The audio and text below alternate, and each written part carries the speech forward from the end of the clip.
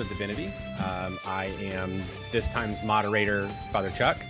And with me is Father Fun. We Episcopalians have taken over the podcast. We have pushed out Matt and JP. They're done. It is like Doctrine of Discovery, English Empire. Like, we're here, man. We're here. You better get used to it. Doctrine of Discovery. And this week we are here to talk not about music, because Music Mayhem's over. We had last week had the Wheel of Mayhem, where we talked about Katy Perry's Teenage Dream album, and it was an episode.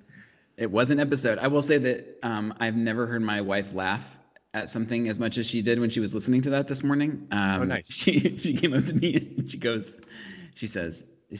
paused it and she said, "I just got to the part where Charles pointed out the fact that you guys started with Smells Like Teen Spirit and that you finished with Teenage Dream, and your reaction was so funny because you just go, 'I'm so proud of you.'"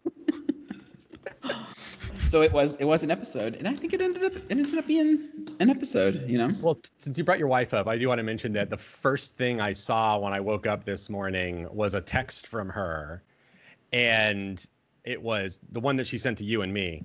But I just saw, her text, and there it is.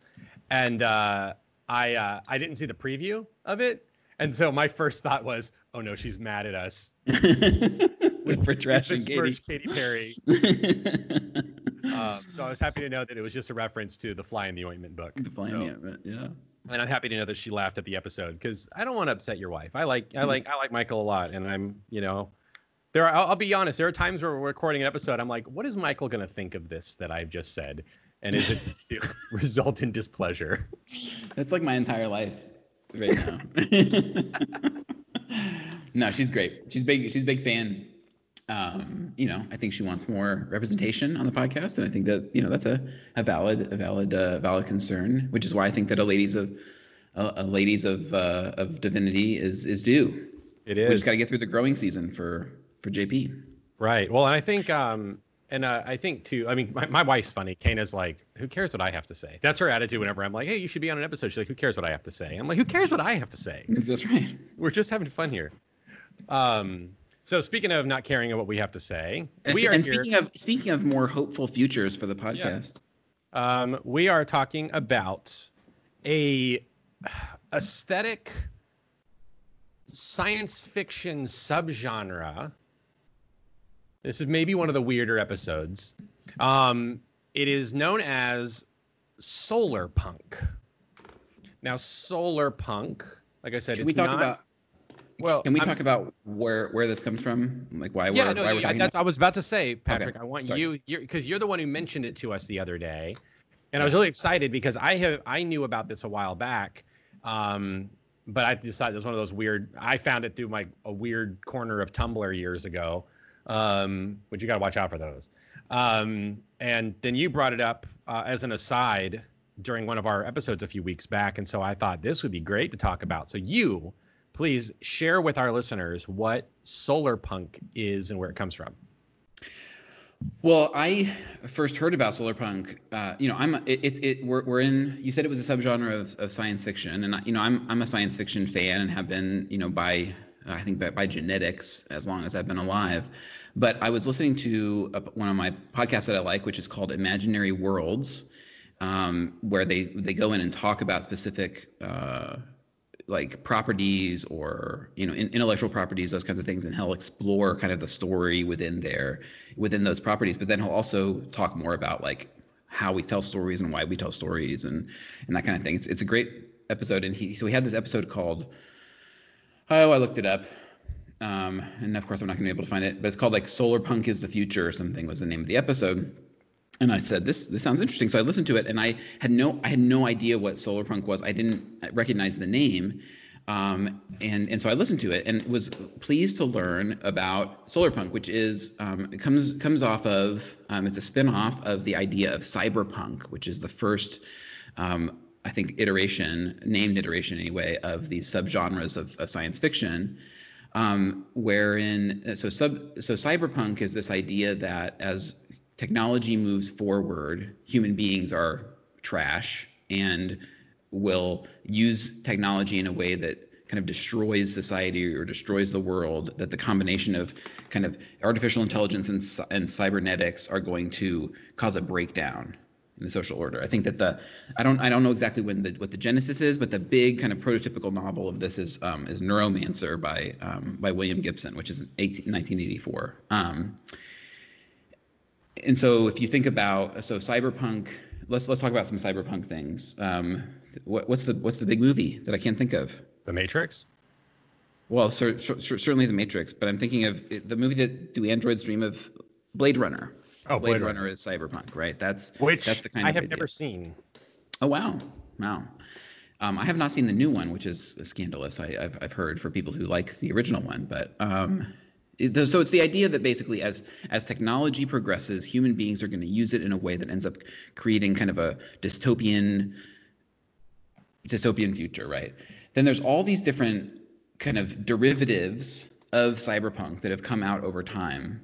That probably the most common of which, or the most known of which, is steampunk, which is the idea that it's more of like a fantasy into the future. The idea that kind of like steam-based area, industrial revolution technology, and the aesthetic of that will carry forward into the future, and imagining what a future might look like where we're still using kind of steam power, and so instead of robots that are built on silicon chips or whatever, they're robots that run on steam or those kinds of industrial era power.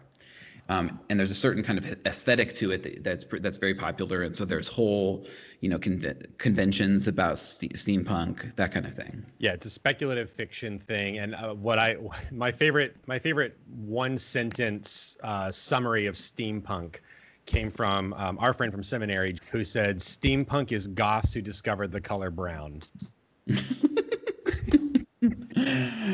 I'm trying to think about some examples of steampunk that people may be more familiar with, but nobody saw it. But Wild Wild West is a great example that people have seen. There was a movie that just came out in 2018 called Mortal Engines that got 26% on Rotten Tomatoes. Well, there's that Mortal Engines. That one is kind of steampunk as well. Well, there's also BioShock.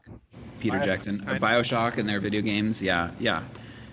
So there's some definitely popular versions of it. So I've heard of both cyberpunk and solarpunk, and so I knew cyberpunk and steampunk.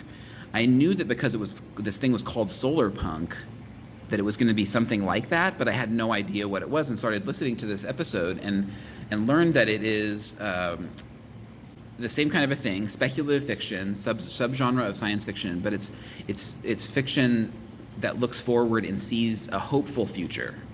That instead of seeing a dystopian future or a future that is somehow less than or different because of a specific technology, it is about speculative future visions that are rooted in hope and kind of the amazing and wonderful things we're going to be able to do in the future. And so this episode was fascinating. It focused specifically on like one zine or something that does short stories based in solarpunk. But anyway, I shared it because I'd never heard of it before. I shared it with the Masters of Divinity and was really interested in it. And it turns out that you already had some knowledge of solarpunk, and so here we are. So yeah. So I found out about it. Well, I found out about it roughly around the time that Black Panther came out.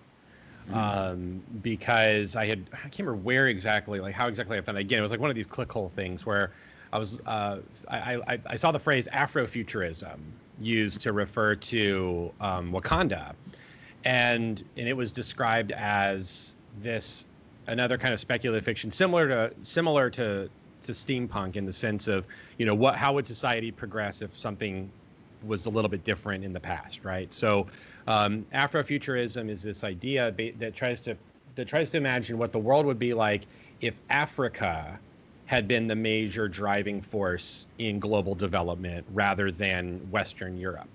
Just such a fascinating idea. And so they use those hallmarks, particularly the fiction of someone named Octavia Butler, as the basis for how they can imagine what Wakanda would look like in that. And so reading about it, I saw just somebody mention the phrase solar punk. Like it might have been one of those, like it was like tagged in the article, right? Like, subjects.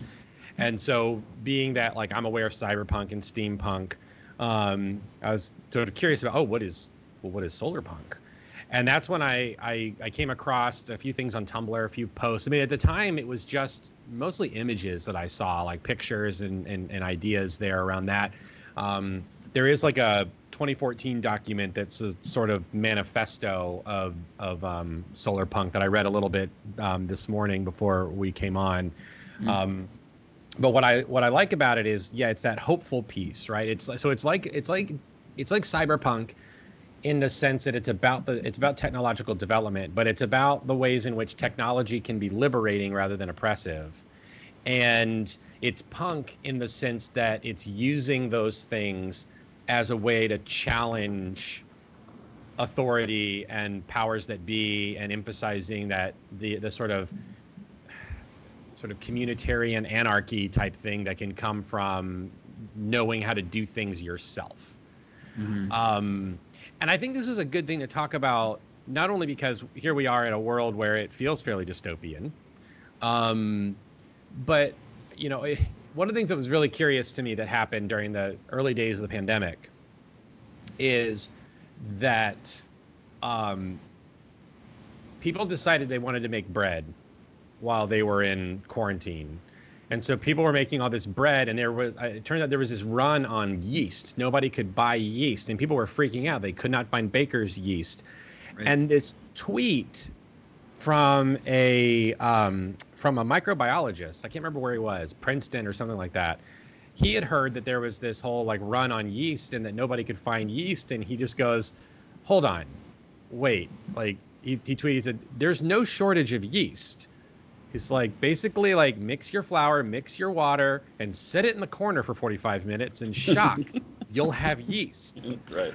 And I mentioned that because, right, we live in this current world where we've become, like, to me, this thing revealed just how consumerized we have become, that we think of everything in terms of what we need to buy in order to accomplish things.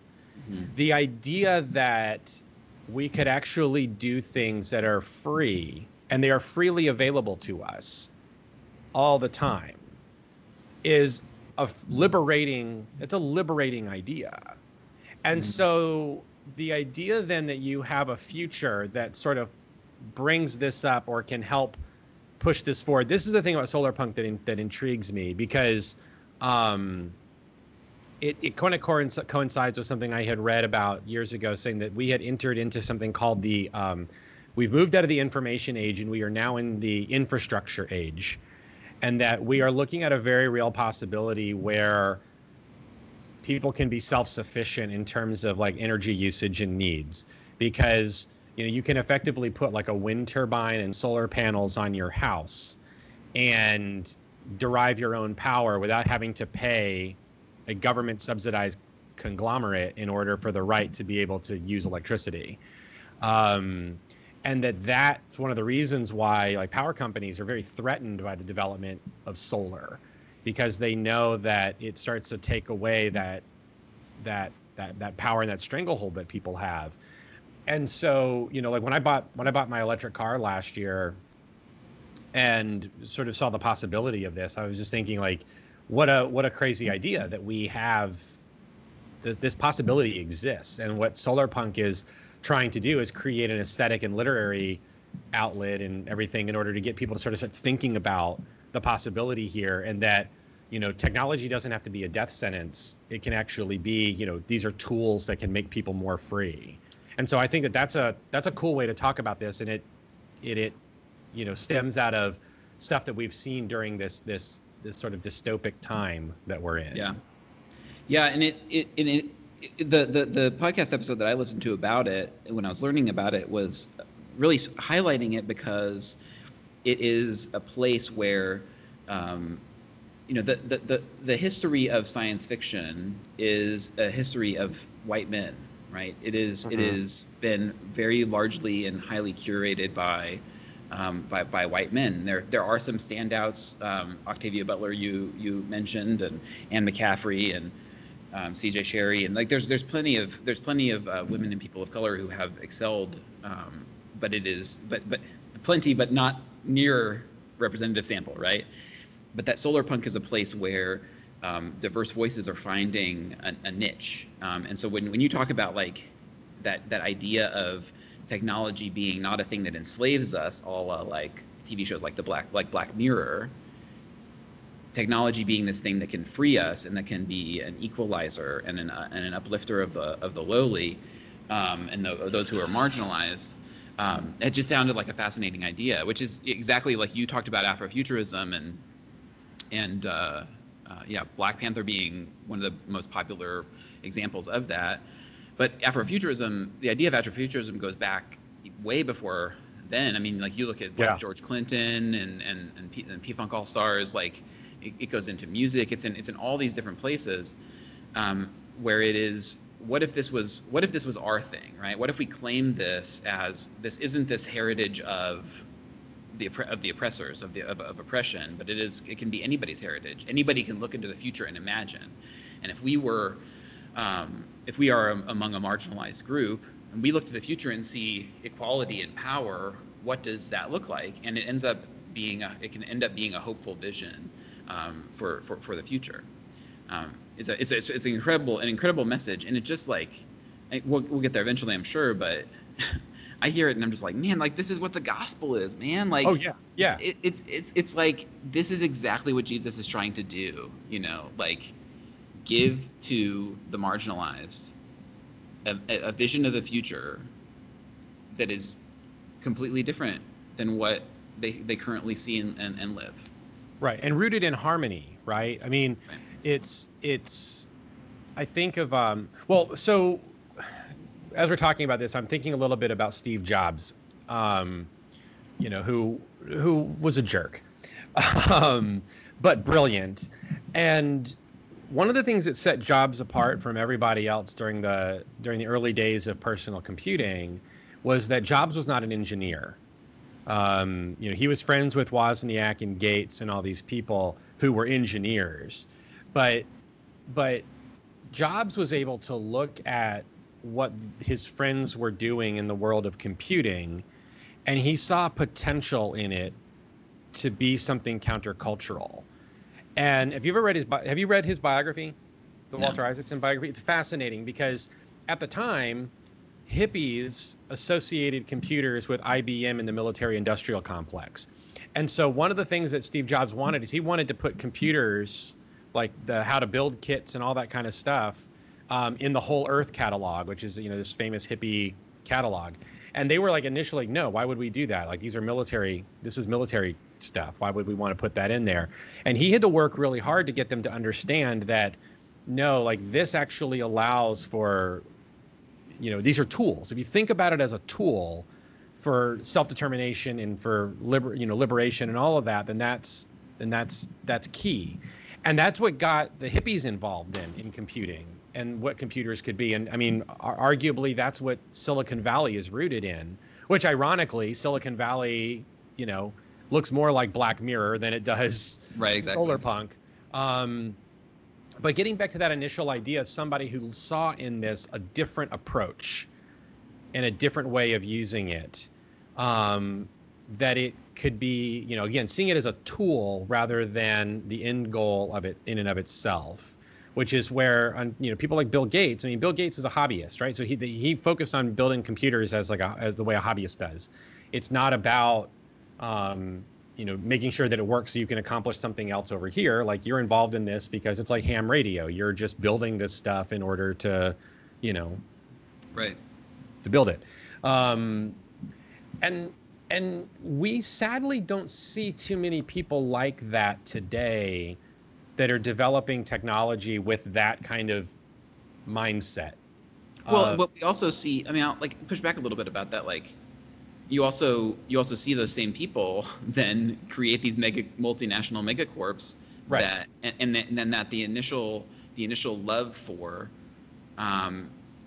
gets. I mean, Bill Gates, I'm sure, is doing great things with his life and everything, but absolute power corrupts absolutely, right? And that's why I have like the thing that's so nice about Solarpunk is that it is so like, other than it being what I think more like a Christian message, it is so different than how I've been trained to think about the future and about what science fiction, because that's not what I see,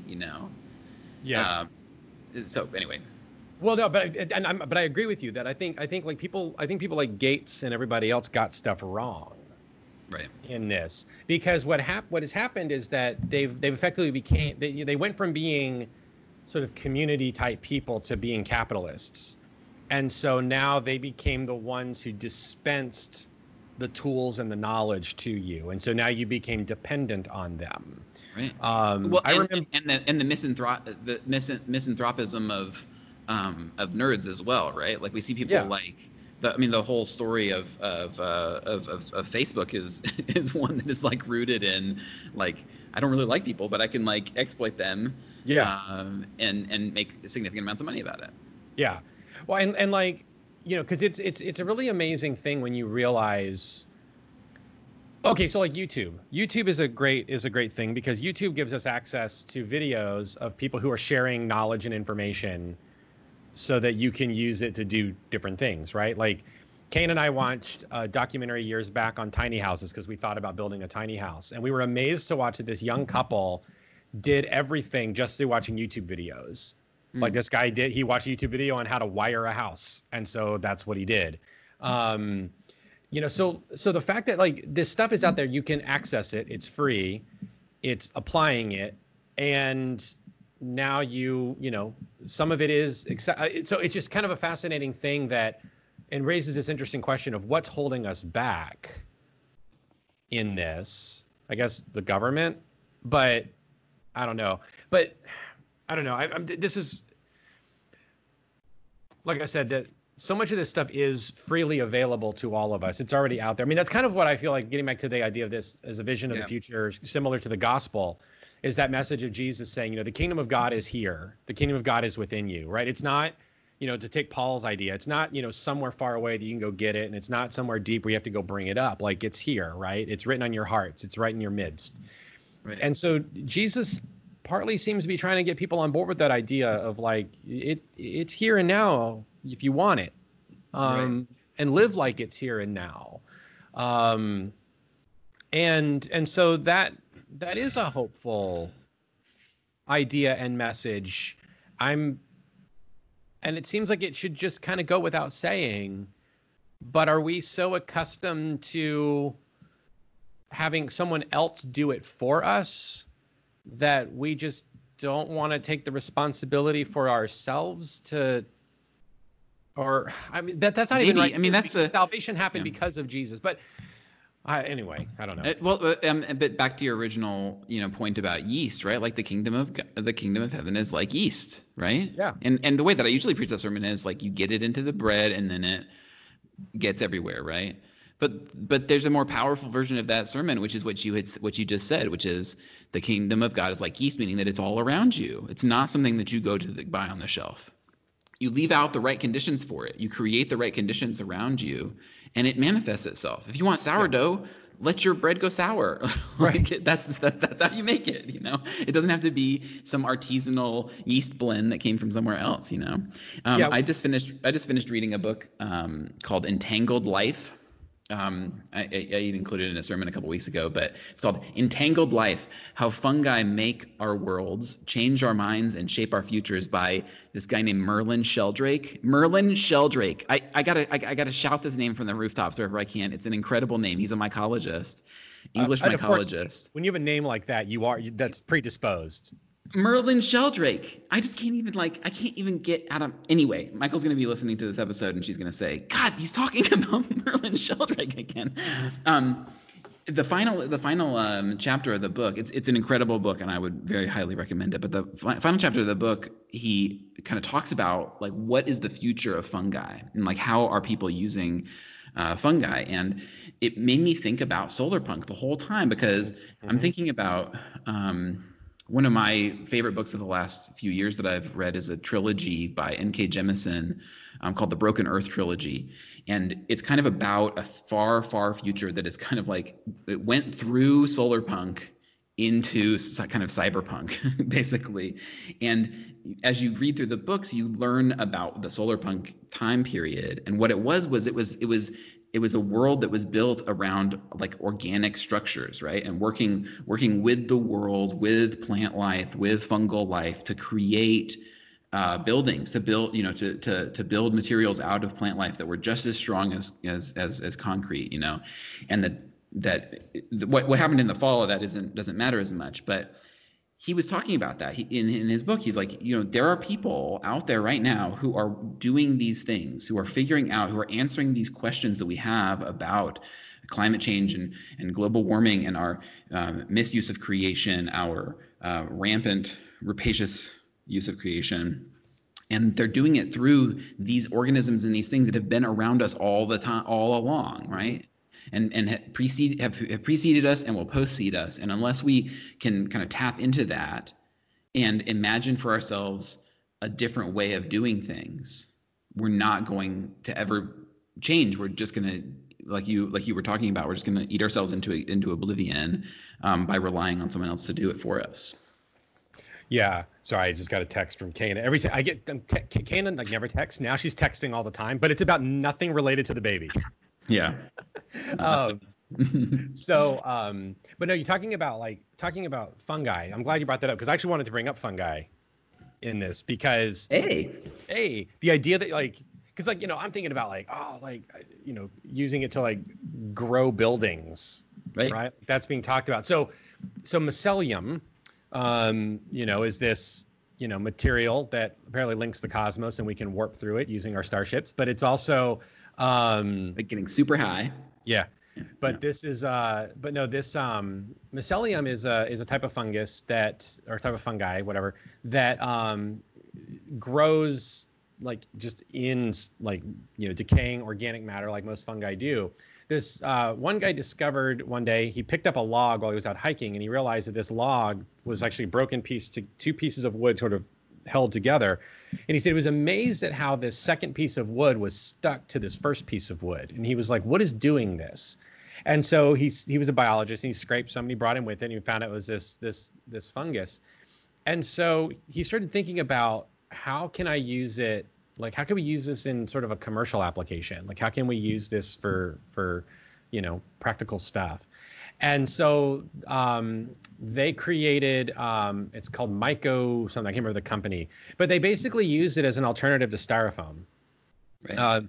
And you can buy molds and wood chips, and you just put your wood chips in the mold and you put the matrix in there and it grows.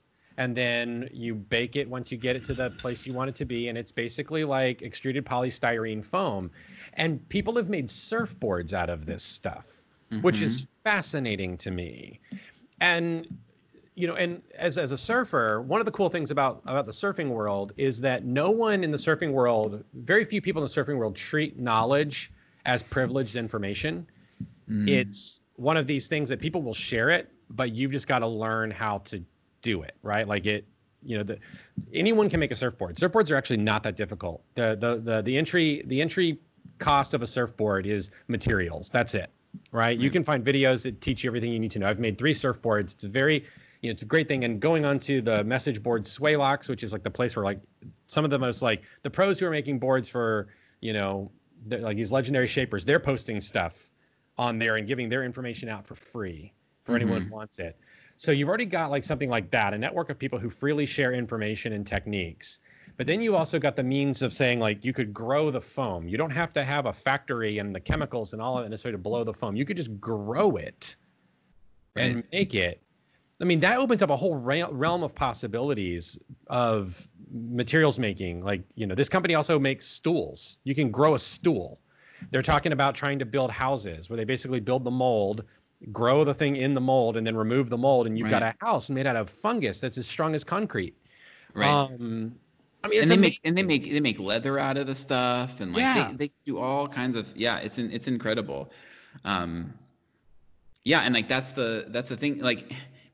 everybody's got to read this book. Seriously, so mycelial networks are the things that connect all of the fungus together, right? But then the thing that we don't realize and we don't know is that fungus are in charge of like everything that happens in our world. Like plants can't grow without mycelial networks to help them like with their roots. Like there's one biologist who talks about how plants don't actually have roots, they have fungus, and the fungus is what feeds the plant. It's fascinating stuff, and it's all around us, and we just have to, and so I like what you're saying about the democratization of information and the kind of free flow of information being one of these things that can lead to a hopeful vision, instead of the key holders who have to provide, you have to get their permission for them to provide access. You can find it on YouTube, which is also controlled by a megacorp, but but subversion, right? You can subversion. Before we recorded, I took a real quick glance over at the Wikipedia entry on Solarpunk just to kind of get big broad strokes thing, and I read a couple of other things. But one thing that it linked in there that I thought was interesting, a phrase I'd never heard before, which is prefigurative politics, and says that Solarpunk is rooted or based on prefigurative politics. And so I had to look that up. And so what prefigurative politics is that you're basically saying, here's the goal that we want, and so we're going to live now as though that goal's a reality. And I saw that and I said, oh, that's teleology. Like that's the theological concept. I mean, that's eschatology. That's all the stuff that we Christians have believed in from the beginning. And so I think you're onto something when we talk about this, Patrick, that this is a moment in time where maybe as Christians, it's important for us to kind of, we're in a disruptive moment where we're breaking some continuity a little bit because of, we've seen the heritage of white supremacy and all this kind of stuff impacting the church. So we're in a point of, we've already come through a time of breaking heteronormativity and all that kind of thing. And so because in the Episcopal Church, we're in that place, we also now kind of freed to really live into that teleology that is a hopeful idea. It doesn't just have to be rooted in technology, but in how we move forward and what drives us. What are the engines that drive us? And so, so really it's an exciting thing for evangelism. Yeah. To be able to talk about the world we live in now and that the vision is there. It's actually ancient wisdom. None of it this isn't a new idea. It's just an old idea we have done a really bad job of living into. Yeah, I heard about that idea of, what did you call it? Prescriptive politics? Prefigurative. Prefigurative politics. So I was listening to another podcast. This is my life. This day, and I learned about a thing that had happened in 1968 that I didn't know about. It's called This Day in Esoteric Political History. We just passed the anniversary of something called Resurrection City. That was it was like a tent community basically that had sprung up on the mall, and it was run by the Poor People's Campaign after King's assassination, after MLK's assassination, and it was exactly this. It was people saying we need to have a different way of seeing the world, and we're going to model what that can look like, right? Then what they did was they got together and they said, we're going to be a community, right? And this is where it's interesting. I'm saying this, and I'm also thinking about Occupy, and thinking about these kind of live-in models of what the future could be, trying to bear witness, right? And then they get crushed, right, by both internal strife and the effects of outward influence on them. In the case of the Resurrection City, it was the police coming in and breaking it up, right? In the case of Occupy, it was the police and some of their own internal workings as well. I don't know what I'm saying. I'm just saying that's true. That's one of that's one of my, they say you only give 3 sermons. One of my sermons is the thing I worry about is that we don't do a good job with formation, where we give people the practices and the tools to actually live out what we say we believe. you know. And so using it as I'm worried about using it as an evangelical tool when it's very difficult for me to point to any single person, let alone a community of people, that is doing it, you know, that's really like living the kingdom within their kingdom of control.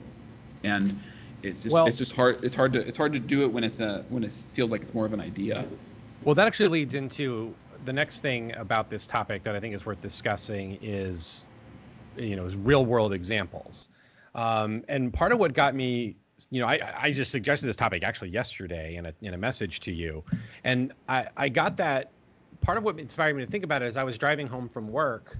So I work in downtown Honolulu, and I live out in a neighborhood called Hawaii Kai. So it's a 30-minute drive on the H1. And I go through numerous valleys, and I have mountain ranges on one side. I have Leahi, also known as Diamond Head, on the other side. And I can see the city. And I realized, so Kane and I, when we first came, we commented how much Honolulu looks like an Asian city. It doesn't look like any other city we've ever seen in the United States. I told her there are elements of it that kind of remind me of Bangkok. She says it reminded her a lot of Singapore. Well, both of those cities are cited as examples for the solar punk aesthetic because they are both large cities that utilize a lot of greenery and alternative technologies and things like that in the cityscape. And so I started to wonder about Honolulu, and it's kind of fascinating because we've got a couple things at play here. One of the things that I notice here that I've not seen anywhere else is just the abundance of electric cars. There are a lot of electric cars here. Part of that is due to the fact that Hawaii has set up all kinds of incentives for having them. You can park for free in a lot of places, like parking garages and things like that if you have an electric car. So a lot of people have gravitated to buying them, so the incentive worked. Right. So many houses and buildings have solar panels on top of them. When you're on the North Shore, there's a massive wind turbine farm that's really quite beautiful up in the mountains. So that's one thing, right? The technology piece is kind of there in terms of using alternative energy drawing. There's plant life all over the place in the city. There's only like one or two real areas that I would think of as classic concrete jungle. Everywhere else there's some kind of tree or something dominating the landscape. And that speaks to the other part, which is how much of this is still rooted in a Hawaiian mindset that tries to find a balance with nature as well as with what humans have to do. It's interesting, Kane and I joke that when we go into the areas that look more like suburban sprawl, white people dominate the landscape. Mm-hmm. But when you get into the areas where you see more of a blending, it's a much more mixed ethnic community. And that's the other piece about solar punk we have not talked too much about, is that it's not only about the technology and how it makes us free, but it's also about how it blurs those lines and brings us together as different people groups. So like I'm living in a place where it's very weird in that, I come from Florida, which is not really the South, but I have family who live in Georgia, which is the South. And so that's been a big part of my rooting and identity, to then come here where there is no ethnic majority. And so as a result, all of that kind of crap plays out very differently than it does anywhere else on the mainland.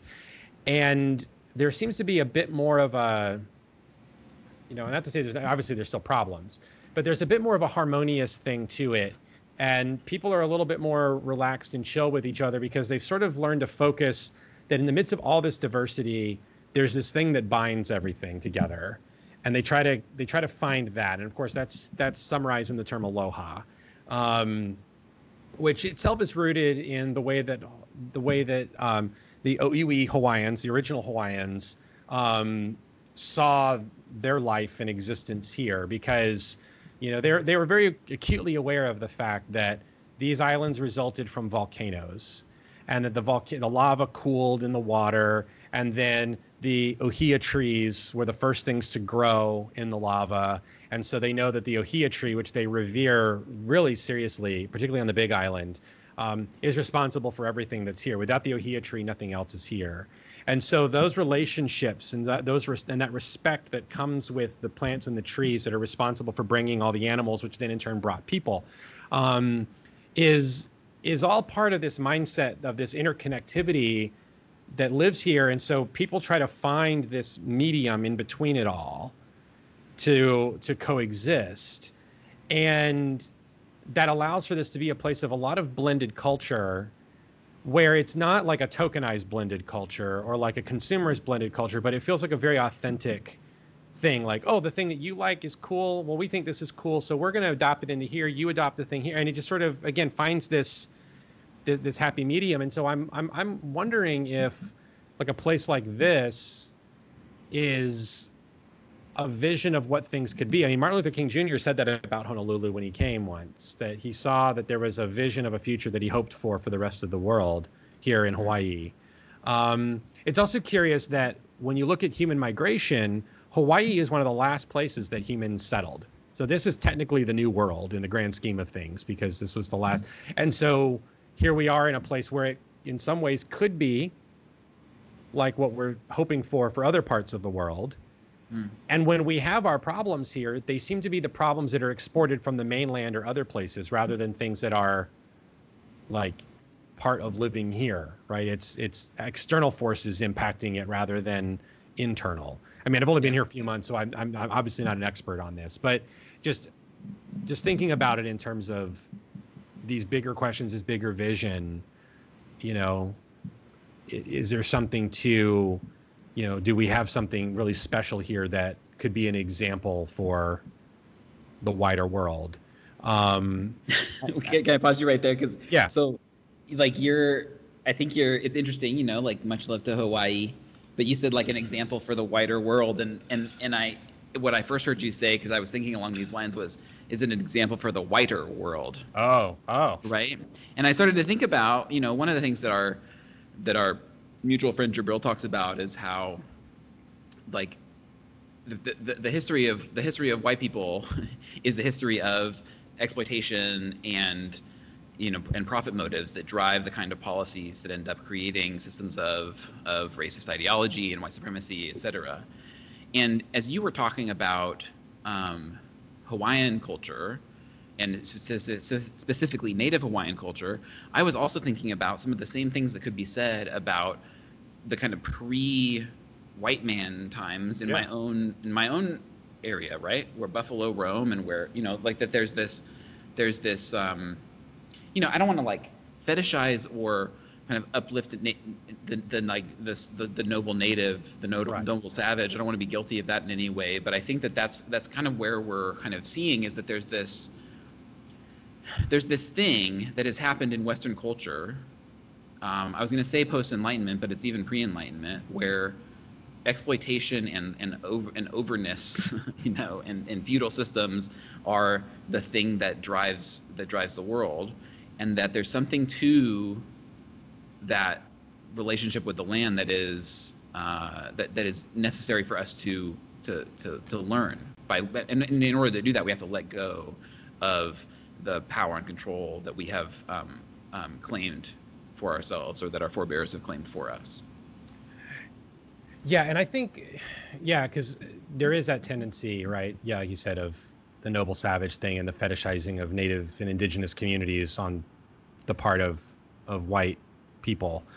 But I think that part of it is that these are civilizations that have maintained a mentality and mindset that goes back to very ancient ways of being human that we lost along the way in places like Western Europe, that we abandoned stuff that we've kind of always known to be true. And I think it's no coincidence that Jesus is pretty pointedly challenging Roman imperial identity, which itself is this aberration in what it means to be human, and probably one of the most ultimate examples of that aberration. I mean, this has just popped in my head. Think about, like, here's a fun sermon or fun exegesis.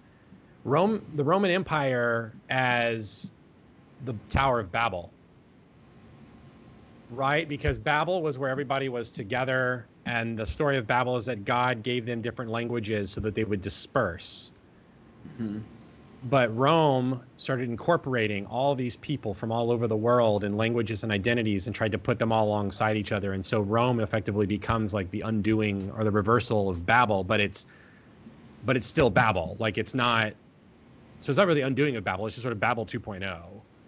But I would say like you're sort of, but it's exactly what American culture tries to do. That idea of melting pot, right? It's kind of the, like you say, reverse Babel. It's saying take all of these cultures and everything, but then when you're here, except for you Jews, because we don't quite understand you, everybody else, like, this is the cult, right? This is the worship. This is the language. This is what we do. You have to kind of fit within one very limited scope definition of what it means to be a Roman citizen, what it means to be an American citizen. And if you look this way, then you have to step up and do it in this way. If you speak this language, you need to get rid of that and speak this language. You have to homogenize and do the melting pot. Right. What you're speaking of when you speak about Hawaii is it's still possible to have that.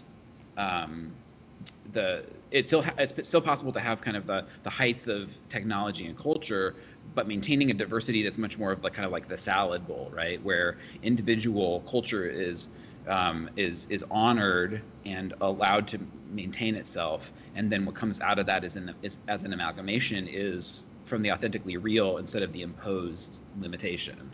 Right. Yeah. I don't know if this is a fitting metaphor, but it's almost like in America, what we try to do is it's like we try to take a salad and throw it in the blender. Right. Where that sort of ruins the salad, even though all the ingredients are there, somehow it's been ruined. Whereas if you eat the salad, the complexity and everything of the salad is what makes the salad special. Right. And, Hawaii puts this stuff on, I mean, it's front and center. I mean, like, people who are uncomfortable with racial and ethnic conversations would be shocked at like the way the cavalier attitudes that people have here, but it's done out of a place of sort of like love and familiarity. It's not out of like an othering, right? So like people will describe each other by their race all the time, and it's not seen as like a weird thing. The other, but I think part of that is due to this Hawaiian concept that's common throughout Polynesian society, that in Hawaiian the word is hanai, which is a word for adoption, but it's an adoption that's like, it's really hard to explain because it's like you can basically be a part of, it's like you can be part of like you could be effectively Hawaiian but you still don't have Hawaiian blood. So like there's this distinction, but you're still part of the thing, and that kind of feeds into the whole concept of ohana, which is this like you have family even though you're cousin, everyone's cousin this or auntie or uncle that here, because of those kinds of relations, even though you're not blood related, and nobody wants you to be blood related. They want those distinctions to still exist because those are important, even though we find happy equilibrium between them. Mm-hmm.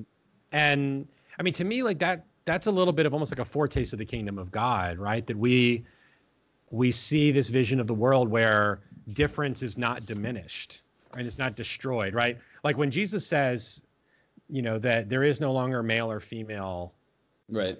Jew or Gentile, slave or free or any of that. He's not mashing us all into like gray some goo. Mannequin, right? Exactly. Yeah.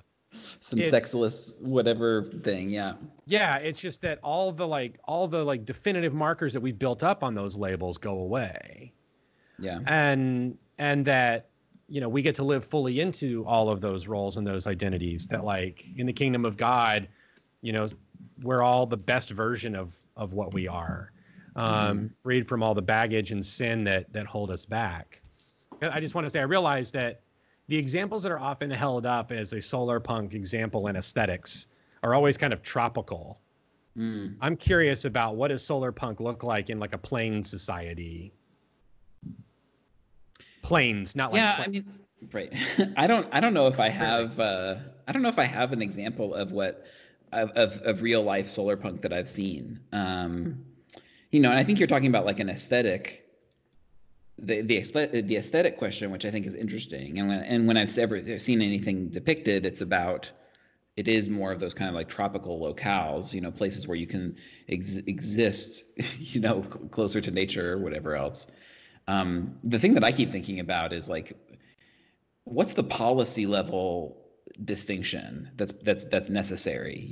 Like how do you get there? And I don't know if I haven't answered the question, but so my answer to your question is I do not see solar punk as much in a real world context. I can obviously, as we've talked about, see it in a theological framework. I'm compelled by what you say about Hawaii, having never been there. But the thing that I was thinking about was, to take it back to one of our favorite hammers to beat on, is Star Trek solar punk? I was actually thinking that. There was actually a blog on medium.com that was like Star Trek and solar punk, and I tried to read it, but it is like private. I couldn't read it anymore. Or it's not readable. I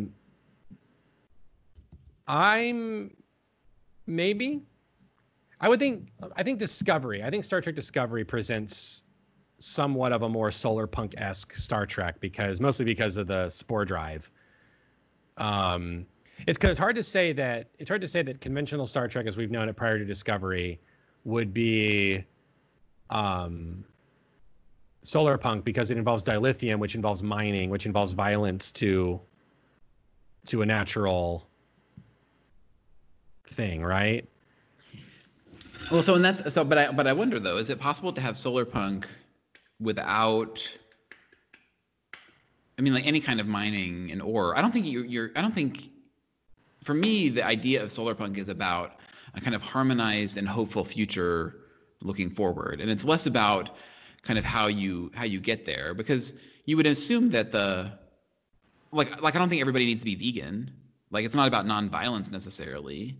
And so if there's some kind of like sustainable way to farm or grow dilithium, then it's possible to still, that doesn't have to be a factor as much. But what Star Trek tries to do is it tries to present a hopeful future, and largely succeeds. But the shows of Star Trek are all about kind of how human nature, as is classified both by the humans, usually high-ranking humans, or as displayed in stereotypical ways by alien races, how that tries to kind of like break into the world of solar punk, into the hopeful vision of this idealized future, and then how solar punk, or how the Federation tries to react to that, or has to deal with that.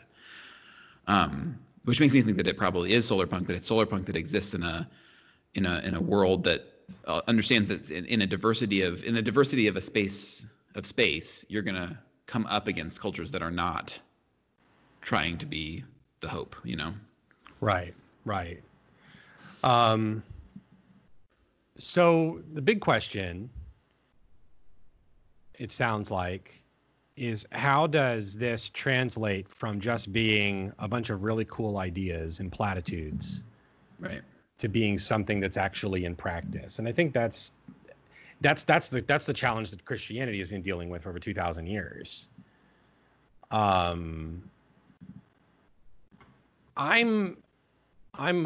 just putting my cards on the table about all of this. I think that you have to have a grounding myth and narrative in order for anything to really be effective. Right. I don't think that you can, it can't be too slapdash, right? You've got to have something that's a common whatever. And I'm, of course, showing my bias. I think it is the gospel of Jesus Christ that is that grounding and common thing. I mean, I just think about Eucharistic practice. I mean, Eucharistic practice seems to be like one of the most like solar punk kind of things that you can do. It's full harmony with all of creation, unifying all people together and elevating them, right? And then seeing us being transformed, and then empowered to go out into the world, bringing that sort of mindset and everything with us. And so I think that And I think just somewhere along the way, maybe it was Constantine, I don't know, but we just seem to get confused and think that what we do in the church is kind of something that we just do on our own little insular basis that we do to pass the time. Mm-hmm. And well, N.T. Wright would talk about how what you're talking about is the kind of like personalization of religious practice is a modern thing, is a post-Enlightenment thing, that as the world, a world that is kind of structured around everybody understanding the church to be the central organizing principle, even a problematic form of it, but that once that goes away and people start to bring in the kind of scientific perspective, that religion becomes more personal practice, and then that gets reinforced by the awakenings, the rise of evangelicalism, the personal relationship with Jesus, all that stuff. It ends up reinforcing that narrative, so that from an outside perspective, the religion of Jesus Christ, which is a religion of community, is seen as a religion of individuals. Which is a really kind of a shocking thing that this is what happened, because Christianity comes out of Judaism, and Judaism, one, is a religion that is so bound to the home rather than a temple. Mm-hmm. It's bound to the temple during the time, but once the temple's gone, right? Like, most of your religious identity is found in your home. The big weekly celebration of what you do is primarily done in your home. Like, the synagogue developed kind of, as we understand it today, in conjunction with the mindset of the church, right? So and I think about something that Bishop Neil Alexander, when I was at a thing at Sewanee, when he was dean there, Sewanee Seminary, he told this really interesting story about the Book of Common Prayer. And he said he thinks the Book of Common Prayer is this really amazing, is probably the great gift that Anglican Christianity gives to the religious landscape. He says, because the amazing thing about the Book of Common Prayer is that Cranmer took, you had your library of books for the priests, you had your library of books for the monks, and then there was a few things of devotional literature or whatever for the common people. But every group of people had their own separate things. And that Cranmer took all of this stuff, he simplified it, he put it in English, he put it in one book, and then he gave it to everyone. And it was like, if you're the King of England or you're the poorest person, we're bound by this same thing. Mm-hmm. And I mentioned that, one, because that's a cool thing of sort of a democratizing thing in Christianity that we developed. But there's also the sense that it's rooted in Benedictine spirituality, and that it contained in it is the expectation that one's Christian life would be lived out every day, with saying prayers every day, with study and reflection and all of that. And so we always understood this to be something where, like, you come on Sunday, but Sunday's how you sort of started off. The real work of the Christian life and the real life of worship and all that happens, the other days of the week. Sunday is this really small part of it. But what we wound up doing was we made Sunday all of it. And then when we tried to democratize it, or whatever it is that was going on, the end result of it, especially after the Enlightenment, was that it became very personal. And so now I'm living my personal relationship with Jesus in this room with other people and their personal relationship with Jesus. And our relationships might not be the same, but it's okay. We're in the room together. Yeah. And there's not this binding principle that we each individually connect with, which is weird in almost all religious understandings, because almost every religion in the world sort of carries this expectation of daily living as a binding principle as a community. We're one of the few that atomize this thing. I wanted to take what you were saying about the Book of Common Prayer and reflect a little bit on it, which I think is that, like, I think you're right, but I also think that what ends up happening with the Book of Common Prayer is actually more kind of like solar punk and Kingdom of God, which is that instead, like, that the Book of Common Prayer put together in this great way that you say, that takes all this thing and puts them together is amazing and wonderful. But it is also then becomes a tool of empire, right? And it goes out and inspires and creates this kind of problem, right? And then and in each of those places, the empire says, this is how you worship, and you have to worship in this specific way, in English, et cetera, et cetera, et cetera. Then, when the empire falls apart, and the communion says, okay, like, you can do your own thing now, then individual cultures are able to take that book and to make it their own, to put it into their own language, and to put their own understanding of prayer into it, so that it becomes, so that, like, that's what I love about the Book of Common Prayer, is that it is this thing that exists in this multitude of ways throughout time, and that I think that some part of its problematic history, when it is tied to empire, is redeemed by what the people who received it have done with it on their own terms. Yeah, like, okay, total geek out moment. So something that blew my mind, right? So the Hawaiian prayer book is the 1662 prayer book, just translated into the Hawaiian language. Kamehameha IV did the translation himself, right? So what's amazing to me is looking at his translation of the Lord's Prayer, but also the way he translates the names of the Trinity. Is that the names of the Trinity in Hawaiian, and again, he could be using precedent from the people who translated the Bible, so I don't want to give him too much credit, but I'd love to pretend that, like, Kamehameha has actually, like, stumbled into being this theological genius. But he translate the words of the Trinity are Makua, Keiki, and Uhane Holele. Makua is the word for parent. Keiki is the word for child. Now, in Hawaiian, some instances when you use Makua without the suffix, it just sort of automatically assumes male, but there's nothing, like, implicit about that. So, but if you want to specify a male gender, you would say Makua Kane or Keiki Kane. So basically what Kamehameha does when with the translation of the Book of Common Prayer is effectively render the Trinity as parent, child, and Holy Spirit. So it's a gender inclusive thing, which reflects the way the Hawaiian mind sort of sees the family unit. It's not. It doesn't matter if it's the male parent or the female parent. It's the parent. That's what's important.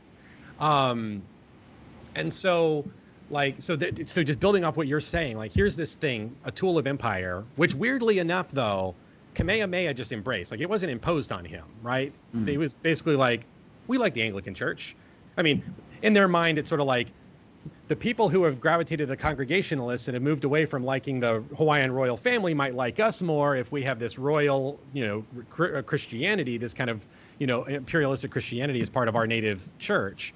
But it's still a brown man taking a white book and interpreting it along Hawaiian lines, which is a really amazing thing in the history of Anglicanism.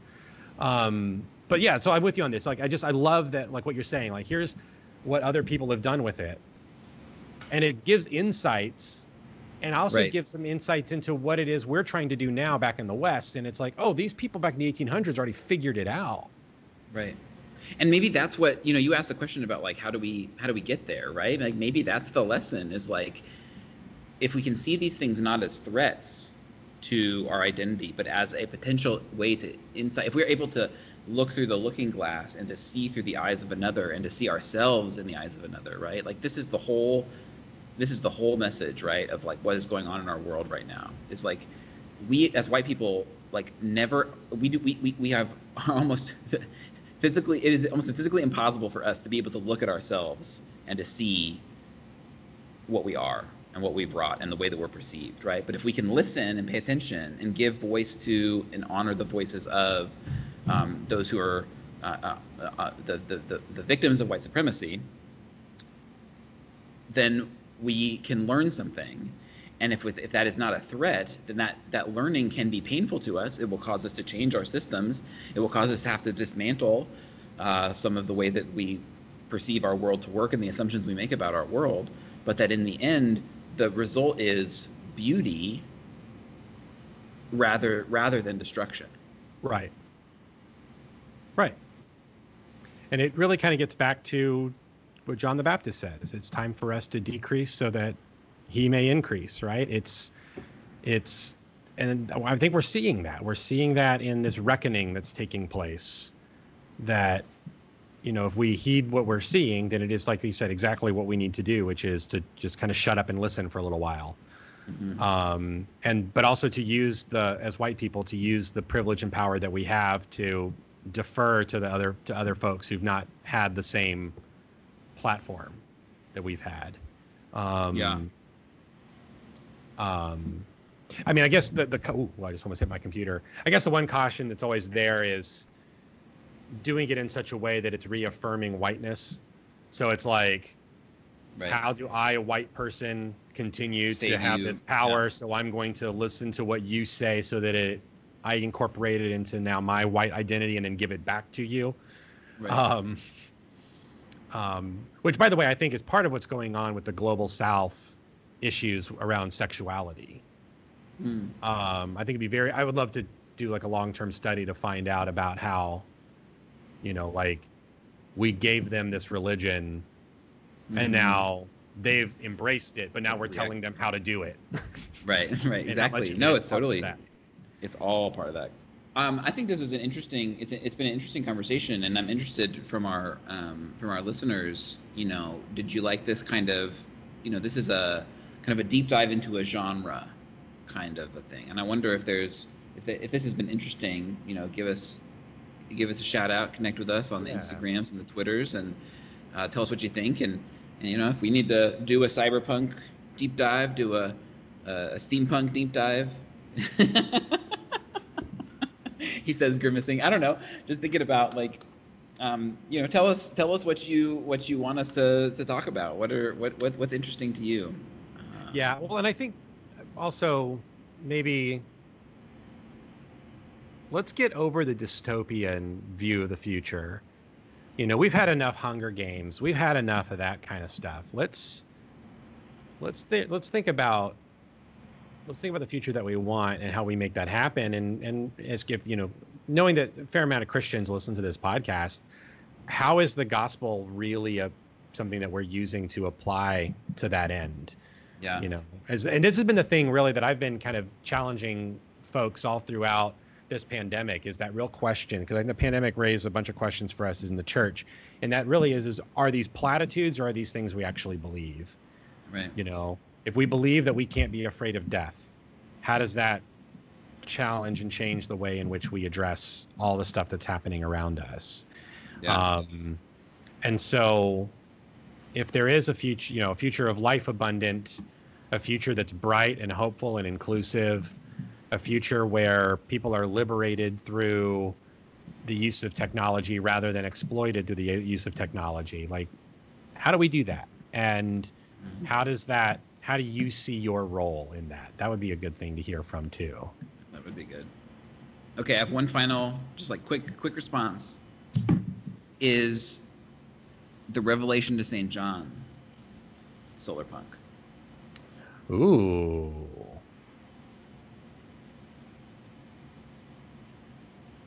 I think in the long run it is. Sorry, go ahead. Maybe you and I should just be like, we should, this is what you should have done with your sabbatical, man. We could have done like the solar punk commentary on the Bible. Yeah. I don't know if I've ever actually legitimately read any solar punk. I just have heard about it and been interested, so I don't know if I would be able to actually do that, but that's what you should do for your sabbatical in 7 years. You should immerse yourself in the worlds of in the Hawaiian world of solar punk and write the definitive Hawaiian Bible, the Hawaiian solar punk Bible. That sounds like something out of Dune. Orange Catholic Bible. Dune is not solar punk. No, it is not. No. Absolutely not. What would you call it? I mean, I know it's just hard sci-fi, right? But I mean, it's kind of cyberpunk. Like the Tleilaxu and the even the Mentats are kind of a version of cyberpunk. That's true. Mm-hmm. Love Dune. Oh man, a Dune deep dive would be great. Oh, dude, I would do it in a heartbeat. We should hang on to that one until the movie comes out. Yeah. So I'm going to think about that. Is Revelation? I want to say it is. It is. I think it is in the long run. The question is like, is it allowed to be? It's that question about violence, right? It's that question about destruction. When we think about it in terms of white supremacy, if there is a solar punk future of a non-white supremacist world, then it's going to necessarily involve the destruction of the former things, right? And that the ultimate vision of Revelation 20 and 21 is solar punk. It is hope. It is a hope-filled, God with us, recreated, reformed, blessed world. That is hope, right? So that is solar punk. But the mode to get there, does that still count? And I don't think I have a broad enough understanding of what the genre is. Well, and I think getting back, this is somewhat related to the Star Trek question, because in the mythology of Star Trek is the great horror that presages humanity's enlightenment and its move toward being a warp-capable species. And so that kind of relates to this little axiom I've developed over the years, is to say that the demon always comes out kicking and screaming. That when we do the work of expunging demonic forces, it's always going to be ugly. Yeah. Because the demonic force does not want to go. Right. And I think that's what we're seeing right now with the kicking and screaming around, Confederate statues. And I mean, people getting upset about Aunt Jemima syrup. Yeah. I mean, come on, man. But it's also, I think it's right. It's the most conservative thing on the planet. A private company realizes they make more money if they change this thing. But it's rooted in what it is it's rooted in ignorance, right? It's rooted in like, you don't realize that this is connected to minstrelsy, right? And to problematic depictions of people of color, right? Like that's and not being, and it's exactly what we said earlier. It's the closing off of one's perspective to understand that the way that you see the world is the only thing. If you were able to open it up and say, I'm having a reaction to this, recognize that reaction and say, and interrogate that and say, where is that coming from? Is it possible that I'm not able to see this whole picture? What am I missing? And that perspective on the world has something to teach me. Right. You're not going to get anywhere. Well, right. And getting back to the Revelation thing, right? I mean, the word apocalypse is unveiling. Right. Which gets back to the gospel reading we just had this past Sunday. Nothing that's covered won't be uncovered, right? It's all about an unveiling, it's all about a revealing. Yep. And so the idea that, that we sort of expect God to pull the curtain back, but, in this big dramatic display, but it might be being pulled back by, black people saying, hey, like, I'm really pissed off at that statue. Why is it still here? Right. Or like, I'm irritated every time I go to the grocery store to buy rice. Right. That's an unveiling. It's a revealing. And so now the question is, what do you do with it? And I think, again, like with the solar punk thing, the tools are here. The stuff is here. Like, none of it is, we have the ability to do it. It's just, can we do it? Do we want to? So, well, thank you for tuning in to the Solar Punk episode. And it was good having you, Patrick. I'm sure we'll have more of you if you're open to a pleasure. Yeah, I'm available. I love being here with you. I love sitting in the guest spot, and look forward to doing it again. All right, man. Well, you have a good week. And listeners, we hope you have a good journey, and that you also like, subscribe, ring bells, shake trees, whatever you're doing. And I don't know what the technology stuff is. That's all JP's thing. We also consider being a patron. We're on Patreon. We want to give a shout out to our patrons who do give us money. We appreciate that. It helps this podcast go. And don't worry, I don't see any of that, so you don't have to worry about supporting me when you subscribe to the Patreon. That's for the real people. Yeah, well, and it also goes to help. It goes to the podcast is what it goes to. So, so yeah, and buy your Casper mattresses and your what's the cooking one? Blue Apron. Blue Apron, right? All right. All right. Well, good journey. Good journey.